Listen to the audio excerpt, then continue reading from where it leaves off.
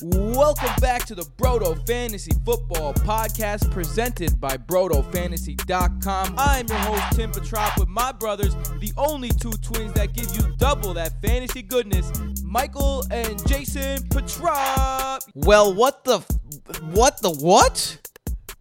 That was some kind of week one. That's the kind of week one that lets you know that no matter how much work you put in and how much, there's just an element of surprise that comes along the territory, and that's what makes fantasy so great. Welcome back to the Brodo Fantasy Football Podcast. I'm your host, Tim Petrop, of course, here with the main man of Monday, Fun Day, hilarity, Michael Petrop. What's good, Mike? Yeah, week one in terms of projections are always an absolute shit show because no one really knows what's going to happen. Do you know what's crazy? Michael right now is talking into a mic. And we were having some technical difficulties with this mic, just to tell you. We probably need to purchase a new mic because Michael right now is holding the mic upside down without resting. So he's going to have like the most brolic arm in the history of podcasting in a second because that's the only way the mic works. Oh, yeah. That's exactly what's happening. Yet somehow I can still hear those crazy motorcycles in the background that always tend to go by right when we're recording. With that being said, for those of you who are unfamiliar to our Monday episode, if you're just joining us this year, first of all, thank you very much. We appreciate it. Second of all, the Monday episode is the recap episode. We have 5 categories where we go over, first of all, the news that dropped, the most important storylines that dropped, and then we go through 4 different categories and talk about players that either won you leagues or shit the bed or have a stock up or a stock down. So each time we're going to go into a different category. It's going to be a lot of fun to do this today. I love particularly the news section because it's sometimes you miss things. Like you could be literally your eyes glued to the television during Red Zone, watching literally every single game. You'll still miss something. So the news section is very valuable. Something else that's very valuable is our patrons, and we just want to say thank you to our patrons. Patreon.com/BrodoFantasy is where you can find that. Our 71st patron came in today. Thank you very much. We hit that milestone, a very important milestone for us. So this is the highest patronage we've ever had, and we very, very, very much appreciate that patronage because that money goes directly into, well, first of all, probably buying a new mic now, but second, to the app. The Fantasy Football by Brodo app is exactly what you need to dominate this fantasy season. It is the only fantasy football app on the market that is updating every single week. And it is a living, breathing app, and there are so many things on it. You can get the start-sit tool, player cards that update every single week. They are updated. Go check it out. There's so many tools. Every single stat you need. If you're doing any research, you're like, oh man, what am I gonna do about X, Y, or Z? Who should I pick up? Any research you need, not just our interpretation of the numbers, but the numbers themselves, the actual numbers. They are going to be every single number you need is in the app. So go check that out. The Fantasy Football by Brodo app is available everywhere you get your apps for free because of the patrons. So now that we've mentioned that, Michael, how you doing, man? How's your arm? You already tired or what? I already switched over to my left arm. I think I'll be switching back and forth throughout the entire time. Yeah, but otherwise, doing all right. Put yourself on mute when you do that because I could hear it. We also had our first. We took our football season off last season due to COVID. Oh yes. And we had our first football game yesterday, and the entire team, including myself, ridiculously sore. I feel like I'm 95 years old. Michael will never say this, but Michael and Jason, and I'm going to give them complete props. Michael and Jason came through and absolutely dominated. Michael came off a plane from Vegas on just like plane sleep, came through and absolutely dominated the game. When I tell you dominated, I mean dominated. He returned a kick. He scored a touchdown, 2 receiving touchdowns, right? A couple of receiving bombs, like 2 inches from a 3rd receiving touchdown.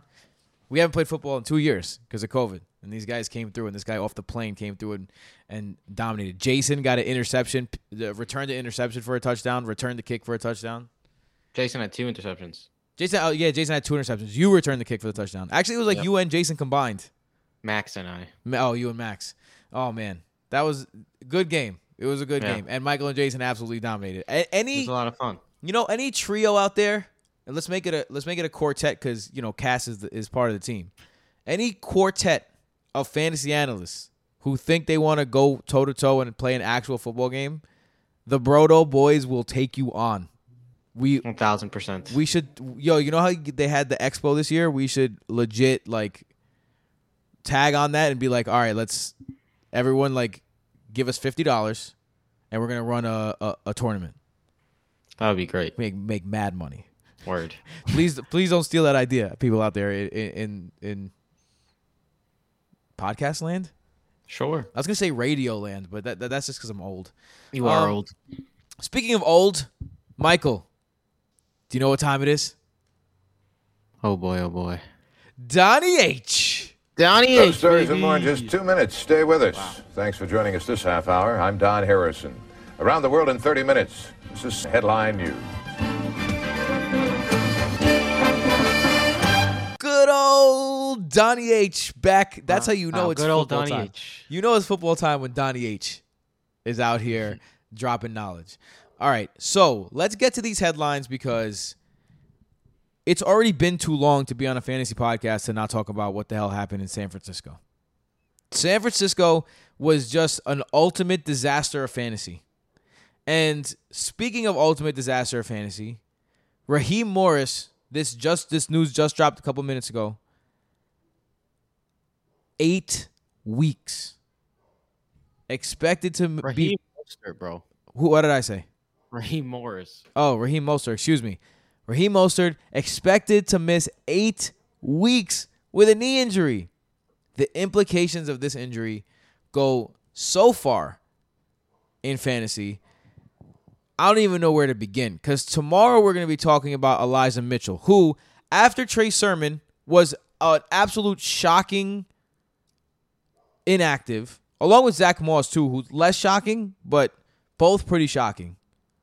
Absolutely just out of the blue inactive. Elijah Mitchell comes through and gets 19 carries for 104 yards. When they asked Kyle Shanahan about it, they said Elijah Mitchell just beat out Trey Sermon in camp. Trey Sermon was a 3rd-round pick. Elijah Mitchell was a 6th-round pick. So both rookies. Wouldn't be the first time we saw something like this. Philip Lindsay was undrafted and started over Royce Freeman, a 1st-round pick. So Third. I'm sorry, a 3rd-round pick. Did I say 1st round? Yeah. Basically a 1st-round pick for running backs. But this happens. So look, we'll talk about Chris how much Carson, Rashad Penny, the list goes on. We'll talk about how much, Michael, you should spend fab tomorrow on the pod, on the waiver pod, on Elijah Mitchell. But with that being said, we got to touch on this now. How are you looking at this backfield right now? Because this is what the hell's going on? Yeah, I don't want to give too much away because we have the Patreon podcast tomorrow, which is one of the most important and valuable perks of being a patron is the waiver wire podcast that we do each week because we tend to do well. Yeah, to put it lightly. It's our best. That's our best as a team. Our best attribute is the waivers. We're good at the preseason stuff. We're good drafters, but I think our best attribute, now that we've been doing this for 4 years, our best attribute is definitely improving as the year goes on and picking up these guys in the waiver wire or getting guys that are about to pop or could have potential. That's just where we all excel. Okay. Yeah. I agree. Anywho. But I do think we're nice at everything else too, Tim. Don't downgrade the Brodo team, right? Look. I'm just saying. This is our best attribute. I'm not saying we have bad attributes. True that. But what I was going to say is this is why zero running back drafting works. Oh, my God. Because you're using this time for propaganda. Listen. Using this time for propaganda. That's what you're doing. If you draft Derrick Henry in the 1st round, a wide receiver. If you draft Devontae Adams in the 1st round and he goes down, You can't just pick up Marquez Valdez-Scantling or Alan Lazard and get the same type of production. There is no direct insert, very similar production, wide receiver handcuff. When it comes to running backs, Raheem Mostert is out. Elijah Mitchell stepped in and was basically Raheem Mostert. If Dalvin Cook goes down, Alexander Mattison becomes a top 12 running back. It's just that's how it works with RBs, and it's not the same with wide receivers. It's just not. It's different. It's completely different from that point of view. So if you have a zero running back type draft, week 2's coming along, Elijah Mitchell could be a pot of gold for all those drafters. I don't want to get too much into it, like I said, because the Waiver Wire podcast will get into it more. But I just wanted to take a second to say this is why those types of drafts can work, because you take advantage of the assets that tend to pop off in fantasy football, which tend to be running backs because it's a replaceable position and injuries happen far more often for running backs. Now that Michael has filled your head with that propaganda, again, patreon.com/BrotoFantasy to get our full thoughts on the Elijah Mitchell situation and the Trey Sermon situation. But, man, sucks for Raheem Mostert, dude. This guy cannot stay healthy. And, like, he's got his wife on Twitter. Like, his wife on Twitter is making big news lately. Like, first they said he's okay when obviously he was not okay now. And, well, that was a back injury. It's just you can't, like, maybe he was okay, but he's just, like, an injury-prone dude. And it's just unfortunate because he's so naturally gifted. The dude's, like, he's probably the fastest running back in the NFL. But maybe the fastest player in the NFL. This guy couldn't even get through a full quarter or at least a full half. I forget if he got injured in the first or second quarter before half his season went down the drain. Yeah. Let's go. Talking about going down the drain. Brandon Ayuk. Yo. What? How? Why? Look, It's the question that everyone's asking because there was no indication for this. And now all of a sudden, Matt Maiocchio, who, not for nothing, where was this report before you saw the result of it? NBC Sports' Matt Maiocchio, I hope I say your name right, I apologize if I don't, said Brandon Ayuk, quote, tailed off dramatically during training camp and is, quote, still learning to be a pro. Where were these reports before? So I don't fully buy this because I am completely convinced that whatever Kyle Shanahan says is a lie. Like, this guy has proven nothing except that he's the best liar in the NFL over the last year. Like, if you just look at Kyle Shanahan's record, he just lies about everything. He doesn't tell the truth about a single thing. And now all of a sudden he tailed off dramatically. I don't know what to make of it because it's also Shanahan that says Ayuk has a hamstring injury. And you saw guys with hamstring injuries, like, say, Austin Eckler, you saw them get less work than they usually would get based on that. So what to do with Ayuk? It's a mystery. What would you do? obviously you hold him, right? No one's cutting Brandon Ayuk. That's out of the question. But it's obviously concerning because you think, oh, this guy had an injury. It makes sense for him to get limited touches. You look at Saquon Barkley, who played less than 50. Cortland Sutton was getting eased in. It makes sense for guys coming back. You hear these reports about how he's playing outplayed. He's getting outplayed by Trent Sherfield. Like, what? This is the same dude who had 5 wide receiver 1 weeks as a rookie last year, and he didn't even play a full season. Like, the talent is there. It's a very odd situation. If he has another bad week 2, and he continues to be outplayed and isn't on the field on an almost every down basis, then I'd definitely hit the panic button. Very close to the panic button already because a week 1 performance of 0 targets and 0 catches is not okay. When your team puts up over 30 points. Murdered me. Absolutely murdered so many of my teams. Sunk so many of my teams. So it's certainly not a good start for Ayuk. This came out of nowhere, honestly. Hopefully it's not like the Dante Pettis treatment. Dante Pettis never really proved himself to be a valuable asset. Brandon Ayuk did as a rookie. And like all the reports this offseason mainly were that Brandon Ayuk was set to become a star, and like he's looking good besides the injury and such, and it was very, very odd, and really hoping that it was just a 1 week thing to like ease him in, or maybe like send a message or something. Maybe something happened in practice, but let's be real. There's no reason why Trent Sherfield should be playing ahead of Brandon Ayuk. It's just so confusing because everything you said is true, and Kyle Shanahan traded up for him and took him over star receivers. Yeah. So it's just like, all right. And he said he would have taken Brandon Ayuk first off the board of all the receivers if he could. So out of nowhere, he just doesn't like the kid anymore.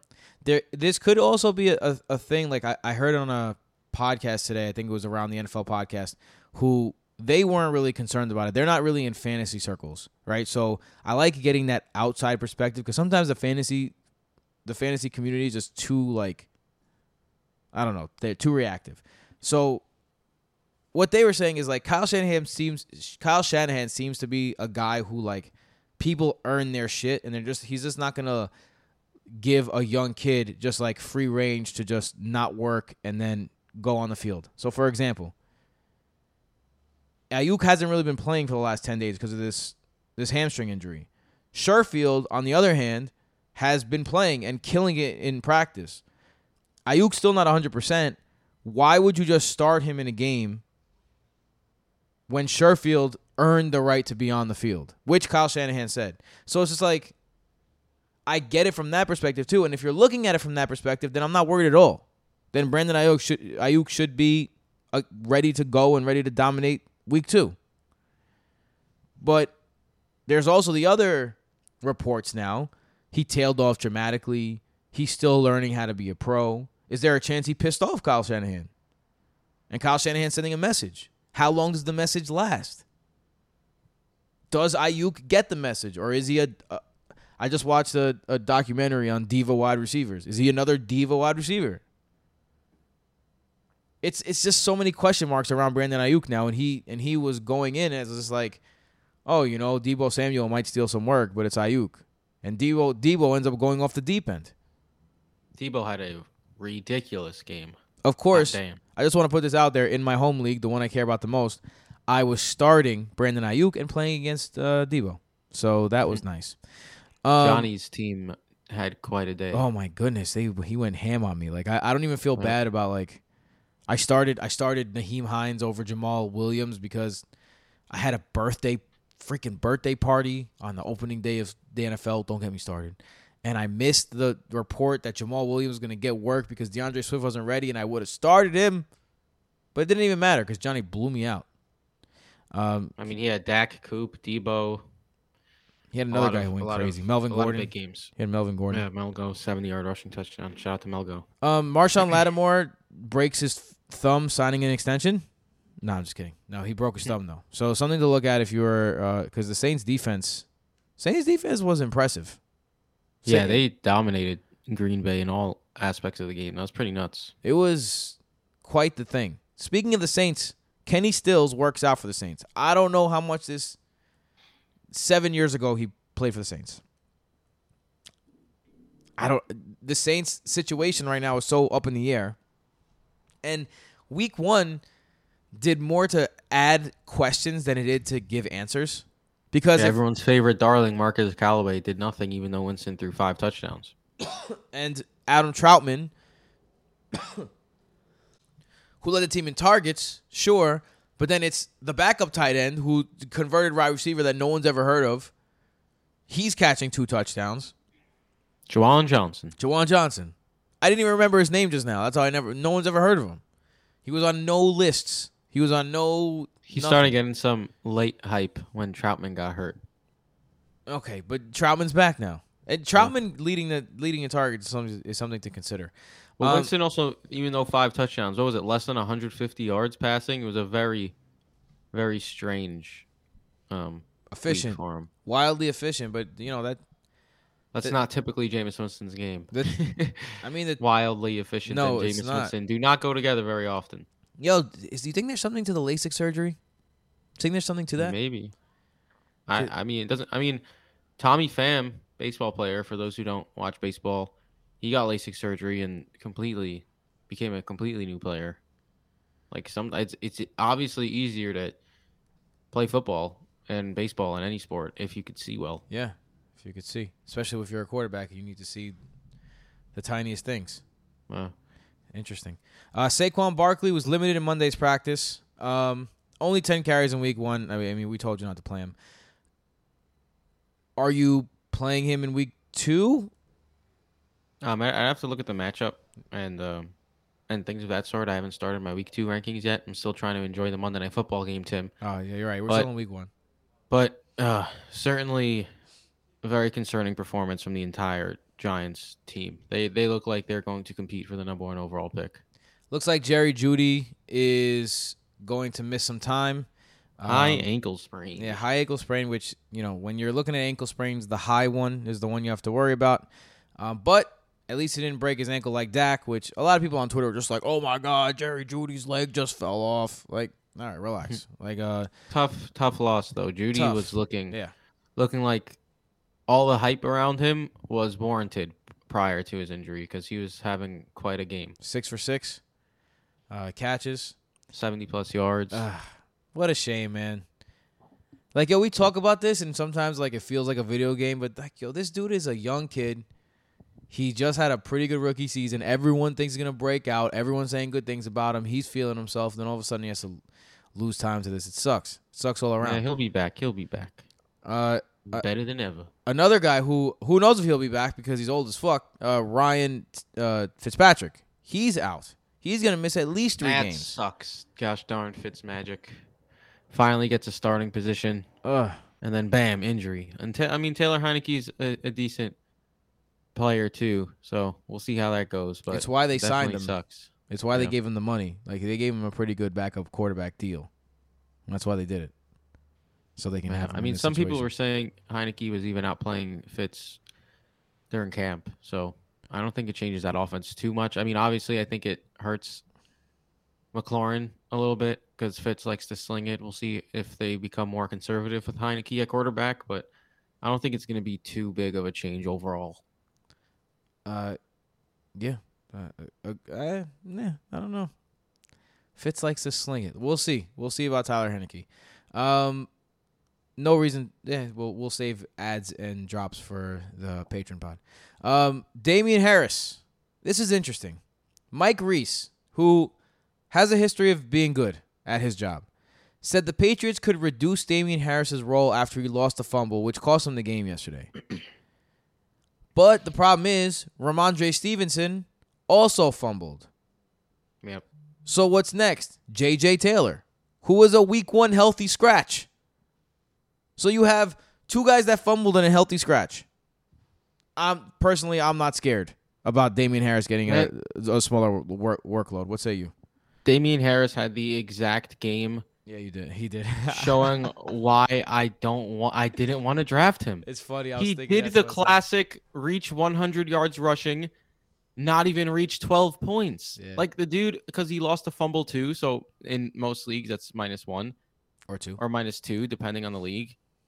And so in our home league, he had less than 11 points in half PPR, despite 100 yards rushing. And that's why I was not interested in Damian Harris. Like, he did catch 2 passes, which is nice to see. It's better than 0. He's 5 in his career. But man, that's exactly what I warned everyone about. And now, obviously, it's never good news to hear he might lose work because of a fumble. I'm calling a bluff on that one for all the reasons you stated. It just doesn't make logical sense, really. And he looks good rushing like he always does. It's just he needs to find the end zone, or he's going to be a whatever type guy the entire season. It's going to always be. Hopefully he finds the end zone this week for everyone who's starting him. And to finish it off, just to wrap everything up, if you're listening to this before the Monday Night Football game, as of right now, Josh Jacobs has been downgraded to questionable. They said he's now he's on track to play for. That's what they're saying. Okay, it's looking like he's likely to play. If you're dependent on Josh Jacobs, what I would do is I would pick up Peyton Barber. I know it's yuck, but you're not going to be able to pick up Kenyon Drake. He's rostered. So I'll tell you one thing: I could use a big game from Kenyon Drake in a couple leagues. So Let's go, Kenyon Drake. Yeah, sounds good. I would love a big game by Kenyon Drake because Josh Jacobs was my favorite buzz of the year. Watch the way that my week 1 has been going. I feel like this is gonna be. He's gonna put up like 170 points tonight. All right, Mike. Let's get into our first segment. What do you say? Woo! Our first segment, of course, is the "We Saw That Coming" guys that we knew were just gonna go off or not so much. I saw that coming from a mile away. I saw that coming. Oh, we are in preseason form, and we got a replay on the first one. Nice, Tim. Man, you know sometimes you got to be quick with the hitting the play and the stop. Mid-season form. All right. So Michael, why don't you start us off? Who's your first one? The first one should come as a surprise to absolutely nobody. Corey Davis, baby. Woo! We've been yelling all offseason to go grab you some Corey Davis, and paying dividends from the start in week 1. 7 targets, 5 receptions, 97 yards, and 2 touchdowns for Corey Davis in a game where 1, Zach Wilson was rushing for his life, and 2, Zach Wilson did not have that great of a game. He didn't have a good first half, but he would look did not. pretty He good had a in the very good second second half, half. man. That's what I'm saying. Like, if it takes him a half to get comfortable in the NFL, great. Like, Yeah. maybe he just needed that half to be like, oh, this is the speed they play at in the NFL. I'm with it Because- because he was slinging that thing. And even in the first half, he made some nice throws that were dropped. That throw to Elijah Moore downfield, 50 yards downfield that Elijah Moore dropped was rough. But, dude, this guy was running for his life almost the entire game. The Jets really need to work on that offensive line. So if you just box score watch, you might think Zach Wilson did not have the best debut. We're Jets fans, obviously. I watched that game religiously yesterday. I did not take my eyes off it. And I am very excited about what's to come with Zach Wilson. And a big part of that is Corey Davis, who, boy, did they have that connection cooking. Because that second touchdown, Corey Davis did like a little bit of an out route. And before he even made his cut, the ball was out of Zach Wilson's hands. And he hit him perfectly in stride for the touchdown. He didn't have much room to hit him. And it was a perfect throw and catch. And everything that was making everybody so excited once they started connecting the preseason came to fruition in the regular season of week 1. I mean, 5 for 97 and 2 touchdowns is a glorious game, and it's just, I think there's just going to be a lot more goodness coming from that combo this season. So Corey Davis is looking like a great play so far this season. Mekhi Becton, I'm gonna miss 4 to 6 weeks. Yeah, it's a big loss. Big loss, but it looked like a season ender. He left on a cart, so he ended up dislocating his kneecap, so I assume that hurt a lot. Oof. Oh yeah. Can't even imagine that pain. My first saw that coming was a guy who I ranked as the number 1 quarterback overall, and that I kept on getting in the 5th round somehow while other guys were going much earlier. And that is Kyler Murray, baby. 4 touchdowns, 289 yards in the air, 5 rushes for 20 yards and a touchdown. On the ground, he completely dominated the Tennessee Titans, who literally looked like they were lost in this game. Chandler Jones made Tyler Decker look like an absolute scrub.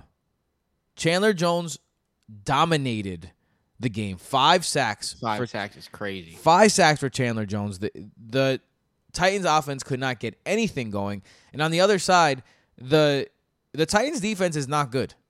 And the Titans defense got bailed out a lot because their offense is so good last year.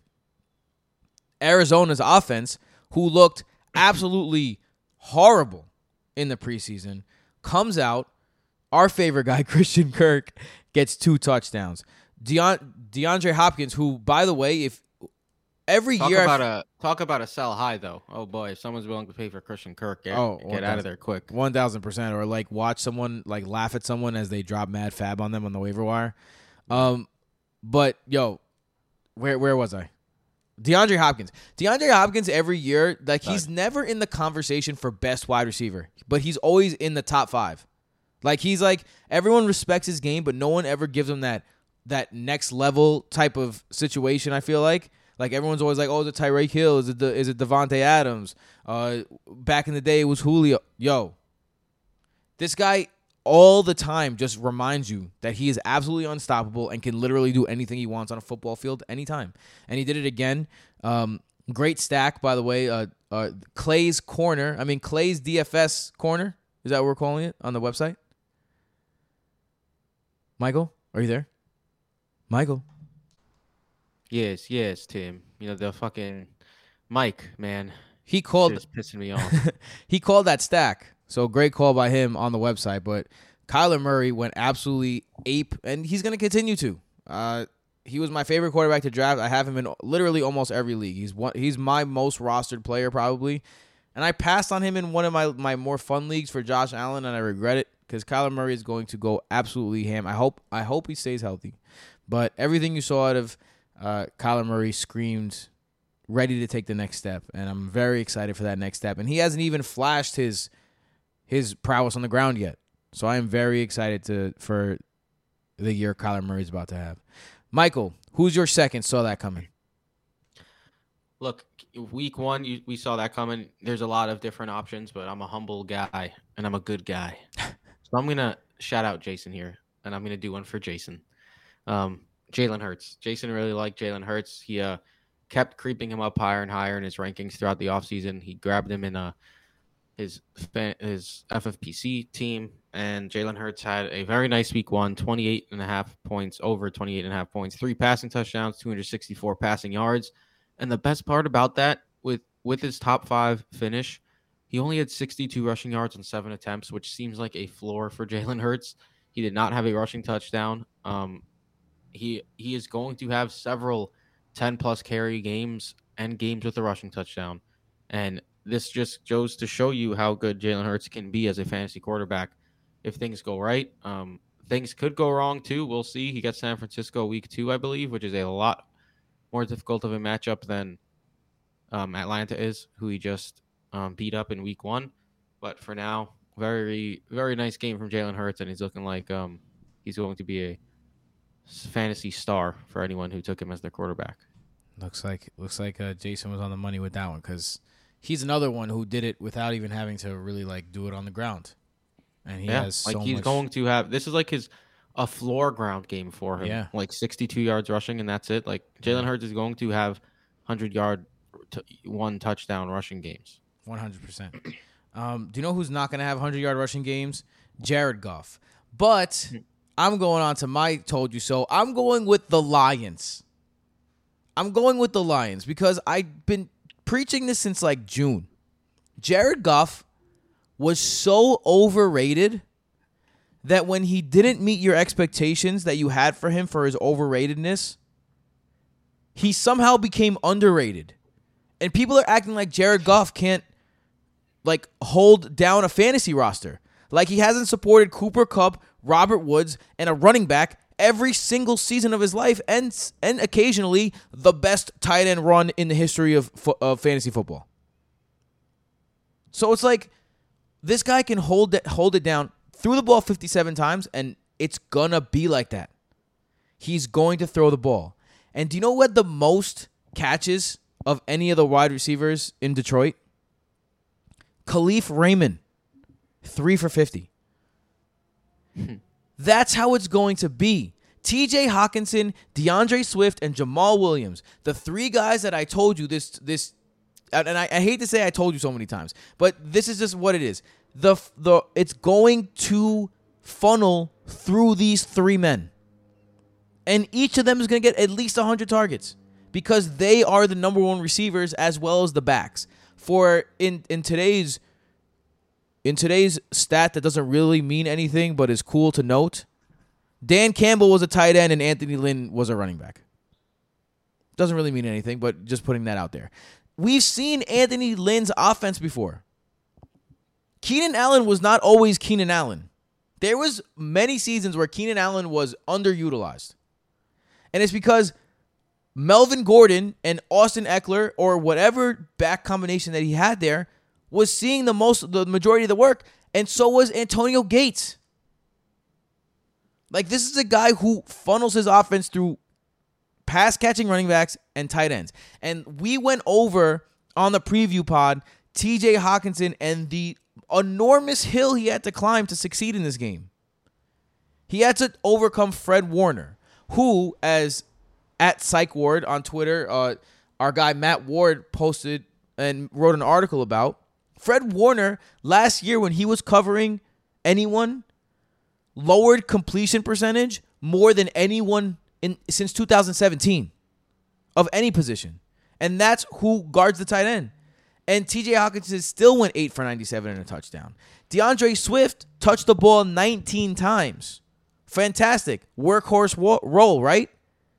Jamal Williams touched it 17 times. And you don't care because you want both of those things. You want Jamal Williams with 17 touches. You want DeAndre Swift with 19 touches. And both will be viable. I think I made a bet that Jamal Williams and DeAndre Swift are going to both be at least RB2 or better this year. And I still think that's the case. I think that this game shows you what the Lions game scripts are going to look like this year.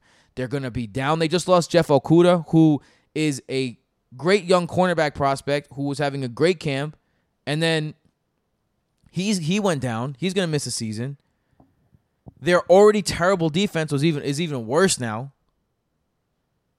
It's going to be bad on defense for the Lions, and they're going to have to throw. And they're not going to throw to Khalif Raymond or Amon-Ra St. Brown or Tyrell Williams or Quintez Cephas or Trinity Benson. Those guys will get every once in a while something to keep the defense honest. But it's TJ Hawkinson, it's DeAndre Swift, it's Jamal Williams, and these guys are going to continue to be fantasy viable throughout the season. Yeah, week 1 went about as perfect as you possibly could have asked for it to go. For you, Tim. Since you were a Hawk, Swift, and Williams fan. In terms of the Lions, at least. Yeah. I mean, DeAndre Swift, we all liked DeAndre Swift and thought he had massive upside at his ADP. And, man, he really showed that in week 1. It's going to be fun to see if that offense could keep producing. Because I'm scared they'll have some games where they struggle to even score a touchdown. But time will tell. So that went pretty perfectly, as Michael said. These are some things that didn't go as perfectly. This one is the surprise. Surprise, motherfucker. Yo, Dexter coming back. I'm hyped. Just putting that out there. So I'm going to go first because my first surprise was Brandon Ayuk, and we already talked extensively about Brandon Ayuk. So I'm just going to put that there. Brandon Ayuk. Yep. Michael, who's your first? My first, I thought this one was just funny, and I had to be shouted out, this dude, because it honestly came out of nowhere, and he had the same amount of targets as Justin Jefferson. KJ Osborne of the Minnesota Vikings. What the hell? Yeah, a rookie last season who did not see a single who did not catch a single ball. Comes in week 1, 9 targets, 7 receptions, and 76 yards. Chad Beebe was put on IR prior to the season. KJ Osborne apparently earned that wide receiver 3 role. And we're looking at an offense that lost Kyle Rudolph, that lost Irv Smith. I don't think KJ Osborne's going to keep getting productive touches because we've seen in the past that Minnesota really funnels to 2 guys, Thielen and Jefferson, and sometimes a tight end and such. But this was a big surprise because, I mean, Vegas probably didn't even have an over-under for KJ Osborne in terms of catches or receptions. But if they did, it probably would have been half a catch and like 8.5 yards. And to go 7 catches on 9 targets and be involved in the offense like that was very interesting. And I mean, in super deep leagues, maybe keep an eye on him. We'll see what happens in week 2.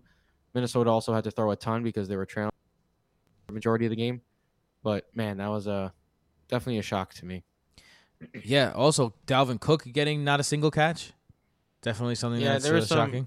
Yeah, there's some strange stuff happening in week 1, but you can't overthink week 1 too much either when it comes to guys like Dalvin Cook. Very true. I'm going to go in the same game. I'm going to keep it with and it's the Bengals offense. Like, I really was down on the Bengals offense because I thought that Joe Burrow would play scared in his first game back like he had been in the preseason. And you know what you can learn from week 1? The most important lesson from week 1? Don't overreact to the preseason. Because there's so many overreactions to the preseason, and no better example than the Cincinnati Bengals, who everyone was like, Joe Burrow's done, he can't make a throw anymore. Jamar Chase, he drops everything, and he needs white lines to see. Sometimes you just gotta step back, and I'm as guilty as anyone. So Joe Burrow, this is something that I missed because of all that. 20 for 27, 261, and 2 touchdowns. he didn't play fantasy-wise great, but he supported a lot of great fantasy players. Joe Mixon, 29 carries. Yeah, that's a lot of carries for 127 yards and a touchdown. That's a lot of work. That's a guy who, if he continues to get that work, and Joe Mixon has that injury history, and he did leave the field for a certain amount of time. So just be aware of that. But we're not Joe Mixon fans here. If he touches the ball 32 times a game, like Cincinnati's 33 times a game. Cincinnati's not going to be leading by 2 touchdowns every game where they start running the ball a lot like that. So let's not forget that Joe Burrow was on pace to break rookie passing attempt records last year prior to his injury. That's true. They did take a big lead early in this game. So definitely some game script involved there. But you got to give credit where credit is due. Joe Mixon put in a good fantasy game. So did Jamar Chase. 5 receptions for 101 yards and a touchdown, including the big touchdown where he was very open after people were talking about separation issues. Yes, he did. T. Higgins puts in a touchdown on 4 receptions. Tyler Boyd, who I thought was the best play in this game because the offense was going to be conservative and Joe Burrow was going to check down a lot. It was the exact opposite, flipped on its head. Is that Tyler Boyd 3 for 32? Man, so also the whole Bengals team, surprise. Chase played more snaps than both Higgins and Boyd, and I just want to say, I said it this offseason too. I was not interested in Tyler Boyd at all. I don't have a single share of Tyler Boyd because we're talking about an offense with 2 alpha wide receivers next to him. I understand he's been consistent in the past and, he's a good slot guy, but why would you take the receiver on a team with 2 alpha wide receivers, one who had a very nice rookie season and could continue to break out, who scored a touchdown this game, and then a guy who got taken 5th overall in Jamar Chase? It's I didn't really understand it, but the coming out party for Jamar Chase, a lot of people probably thought it wasn't going to be week 1 after the reports and stuff, but looking like it is. I'm very glad I got him in our home league, especially now that Judy is out. I'm just going to insert Jamar Chase into that slot. But it was certainly a very good start for Jamar Chase. That is our surprises. Speaking of good starts, though, our next segment is the stock rising segment. Guys whose value has skyrocketed after week 1. Something just came across my desk, John. It is perhaps the best thing I've seen in the last 6 months. Right now, John, the stock trades over the counter at 10 cents a share. And by the way, John, our analysts indicate it could go a heck of a lot higher than that. We are looking at a grand slam home run. Michael, I'm going to rub this in your face, kid. Oh, boy. Mike Williams, kid. Mike Williams. 12 targets, 8 receptions, a couple of bad drops, too.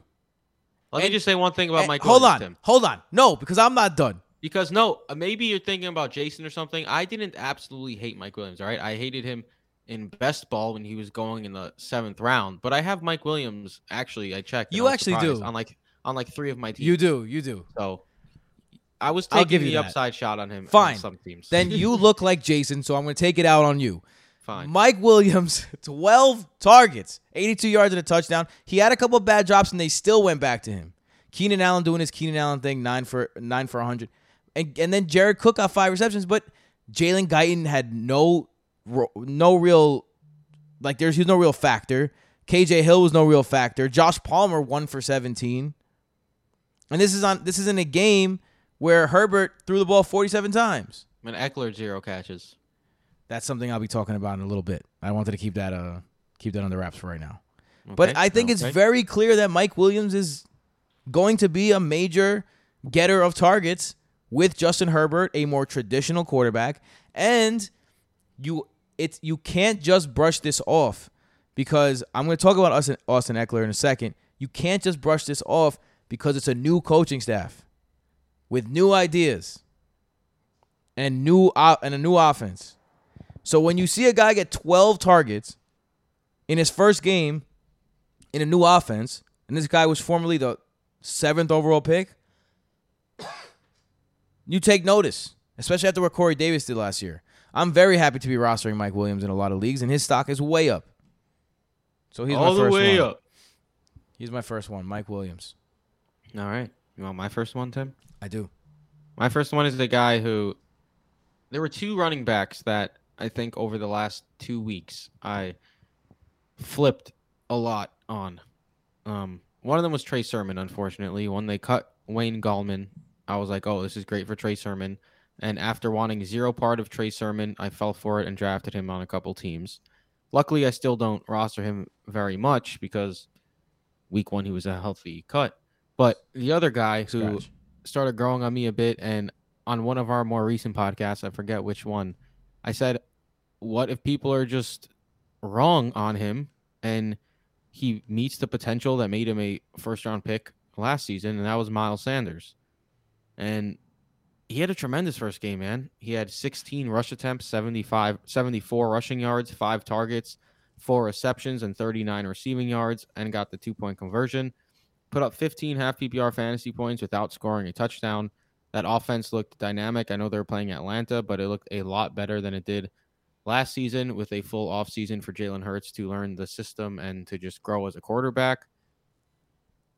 Miles Sanders was the guy there, and you love to see 5 targets after he had a very effective pass-catching season as a rookie and then struggled in that department last year.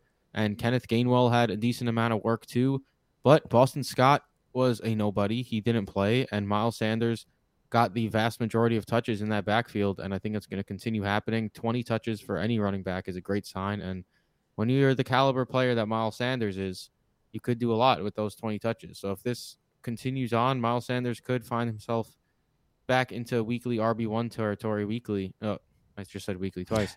But yeah, he could be back into that territory if he continues playing like this, because I don't think we ever doubted the skill with Miles Sanders. It was more so just it seemed as though the coaches just didn't want to give him that workhorse type role. That workhorse type role is basically 20 plus touches, and he hit 20 touches just in week 1 already. So, well, I'm very interested to see if that keeps up. New coaching staff. Another new coaching staff. Well, let's see real quick. He had 19 touches. Excuse me. He had 5 targets, 4 receptions, but still. So Michael, your guy is stock up, and I agree. Miles Sanders' stock is definitely up. His stock is up because of exactly the reason that he had a great game. Right? He had a really good game. 15 points. That's a good game in fantasy. Sometimes, though, a player can have a decent game, not a great game, an okay game, and a revelation could happen. And that's exactly what happened with Antonio Gibson. Antonio Gibson is, if you drafted Antonio Gibson, you got about, if you're in half point PPR, you got about like 12.5 points out of him. Not something that you're like, oh man, this sucks. He was my RB1/RB2. Like, Antonio Gibson carried the ball 20 times. J.D. McKissick carried the ball once. Antonio Gibson had 3 catches. J.D. McKissick had 0 catches. That is phenomenal news. That is great, great news. Because now it seems that the reports that, they're going to use Antonio Gibson in a workhorse role, he's going to be the Christian McCaffrey. I'm not saying they're 100% going to happen. He's the next Christian McCaffrey. But what I am telling you is this is a great sign towards that.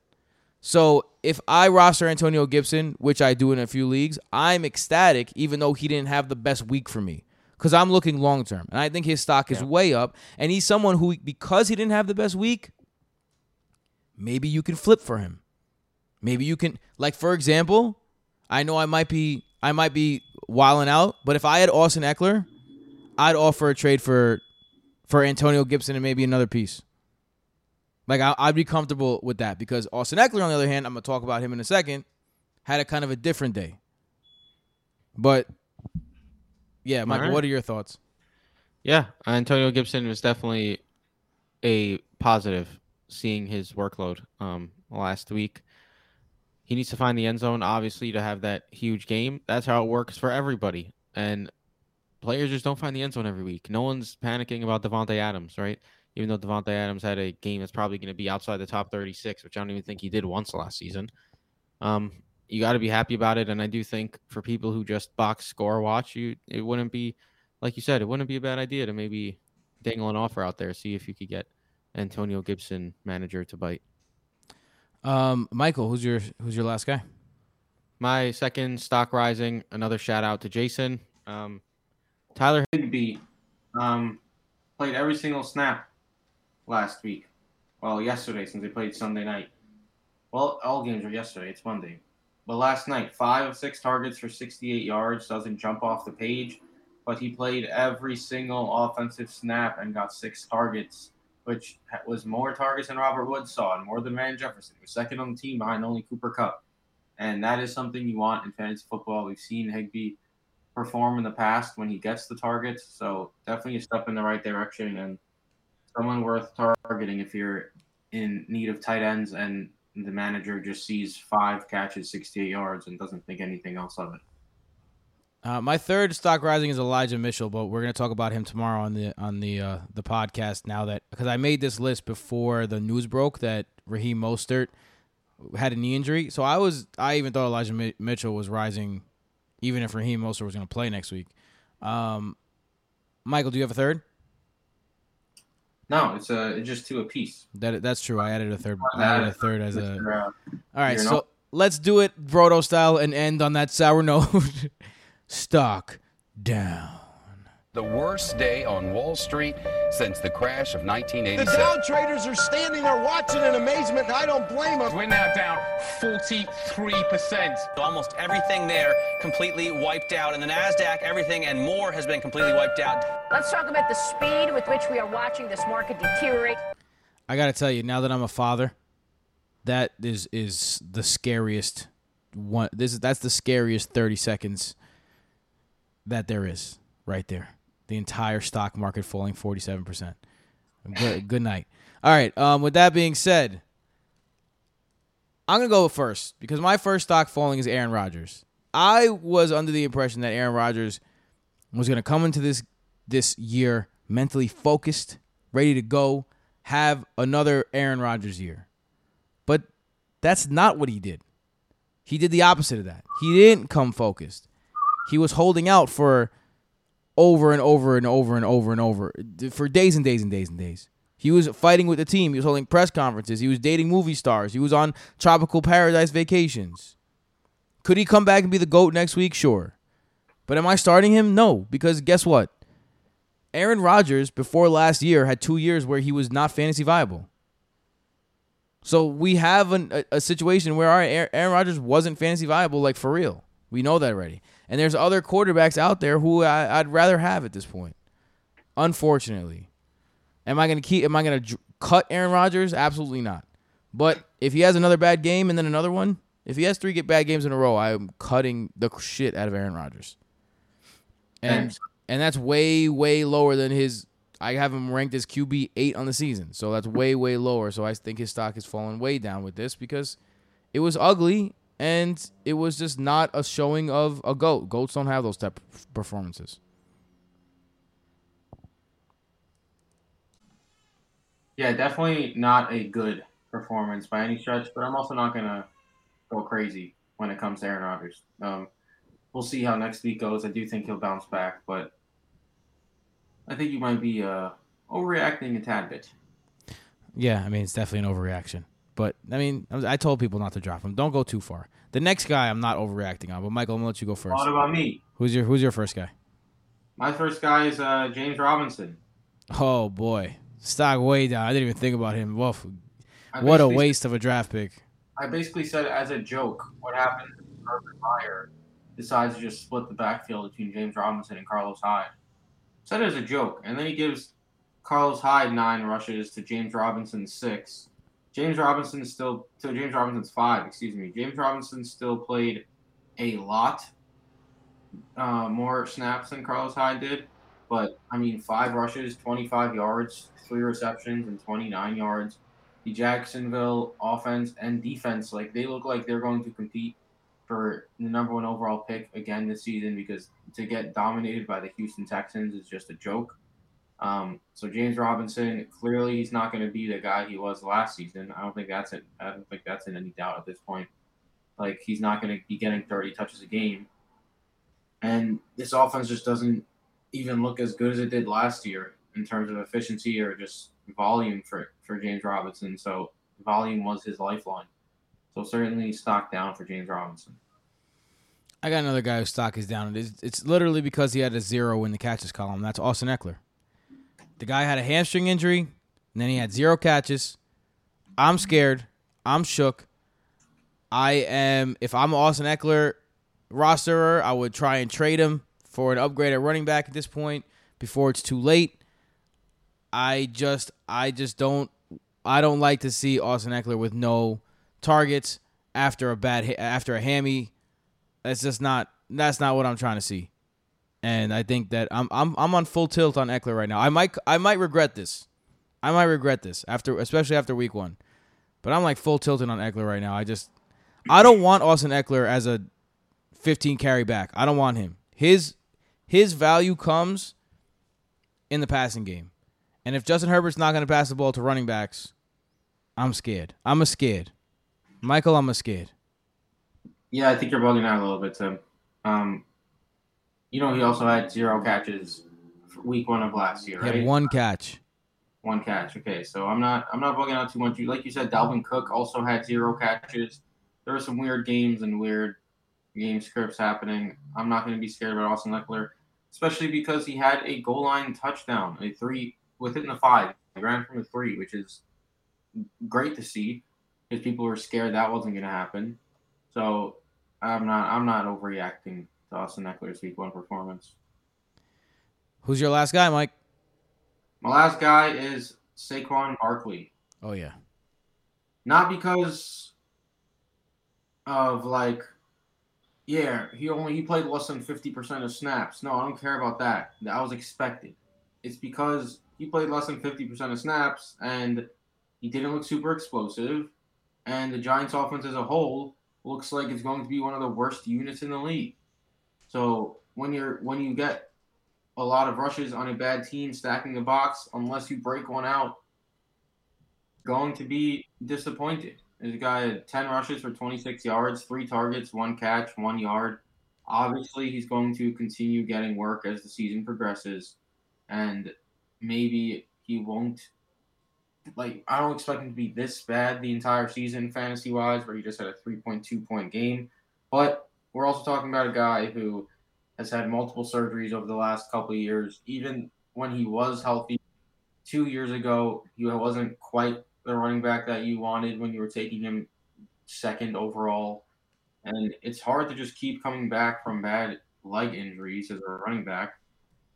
So we'll see how it goes. But for now, I don't see how you could possibly rank Saquon within the top 15 running backs going into next week. I'm certainly not going to do that. But we'll see how it goes for Saquon. But so far, not great. And with that, we conclude our Monday episode. Come back and join us tomorrow, where we will be going over the waiver pod that is available on patreon.com/BrotoFantasy. The most important pod that we do. Tim, what? I just realized we skipped my second surprise. What? We skipped my second surprise, Tim. Who's your second surprise? It was Mark Ingram. Oh, shit, we did. Go ahead. Talk about Mark Ingram for a second before we sign off. The guy had 26 rushes, 85 yards, and a touchdown. Insane. Absolutely hilarious. David Johnson also had a touchdown. Phillip Lindsay also had a touchdown. If you could sell high, Brandon Cooks, please sell him. If you could sell high on the Houston offense, do it immediately. People are hyped saying, I told you Brandon Cooks was going to be nasty this year. He's always nasty. The dude played against the Jacksonville Jaguars defense, and one of the catches was a 50-yard heave downfield by Taylor, which isn't going to happen every week. I'd be selling Cooks to right away.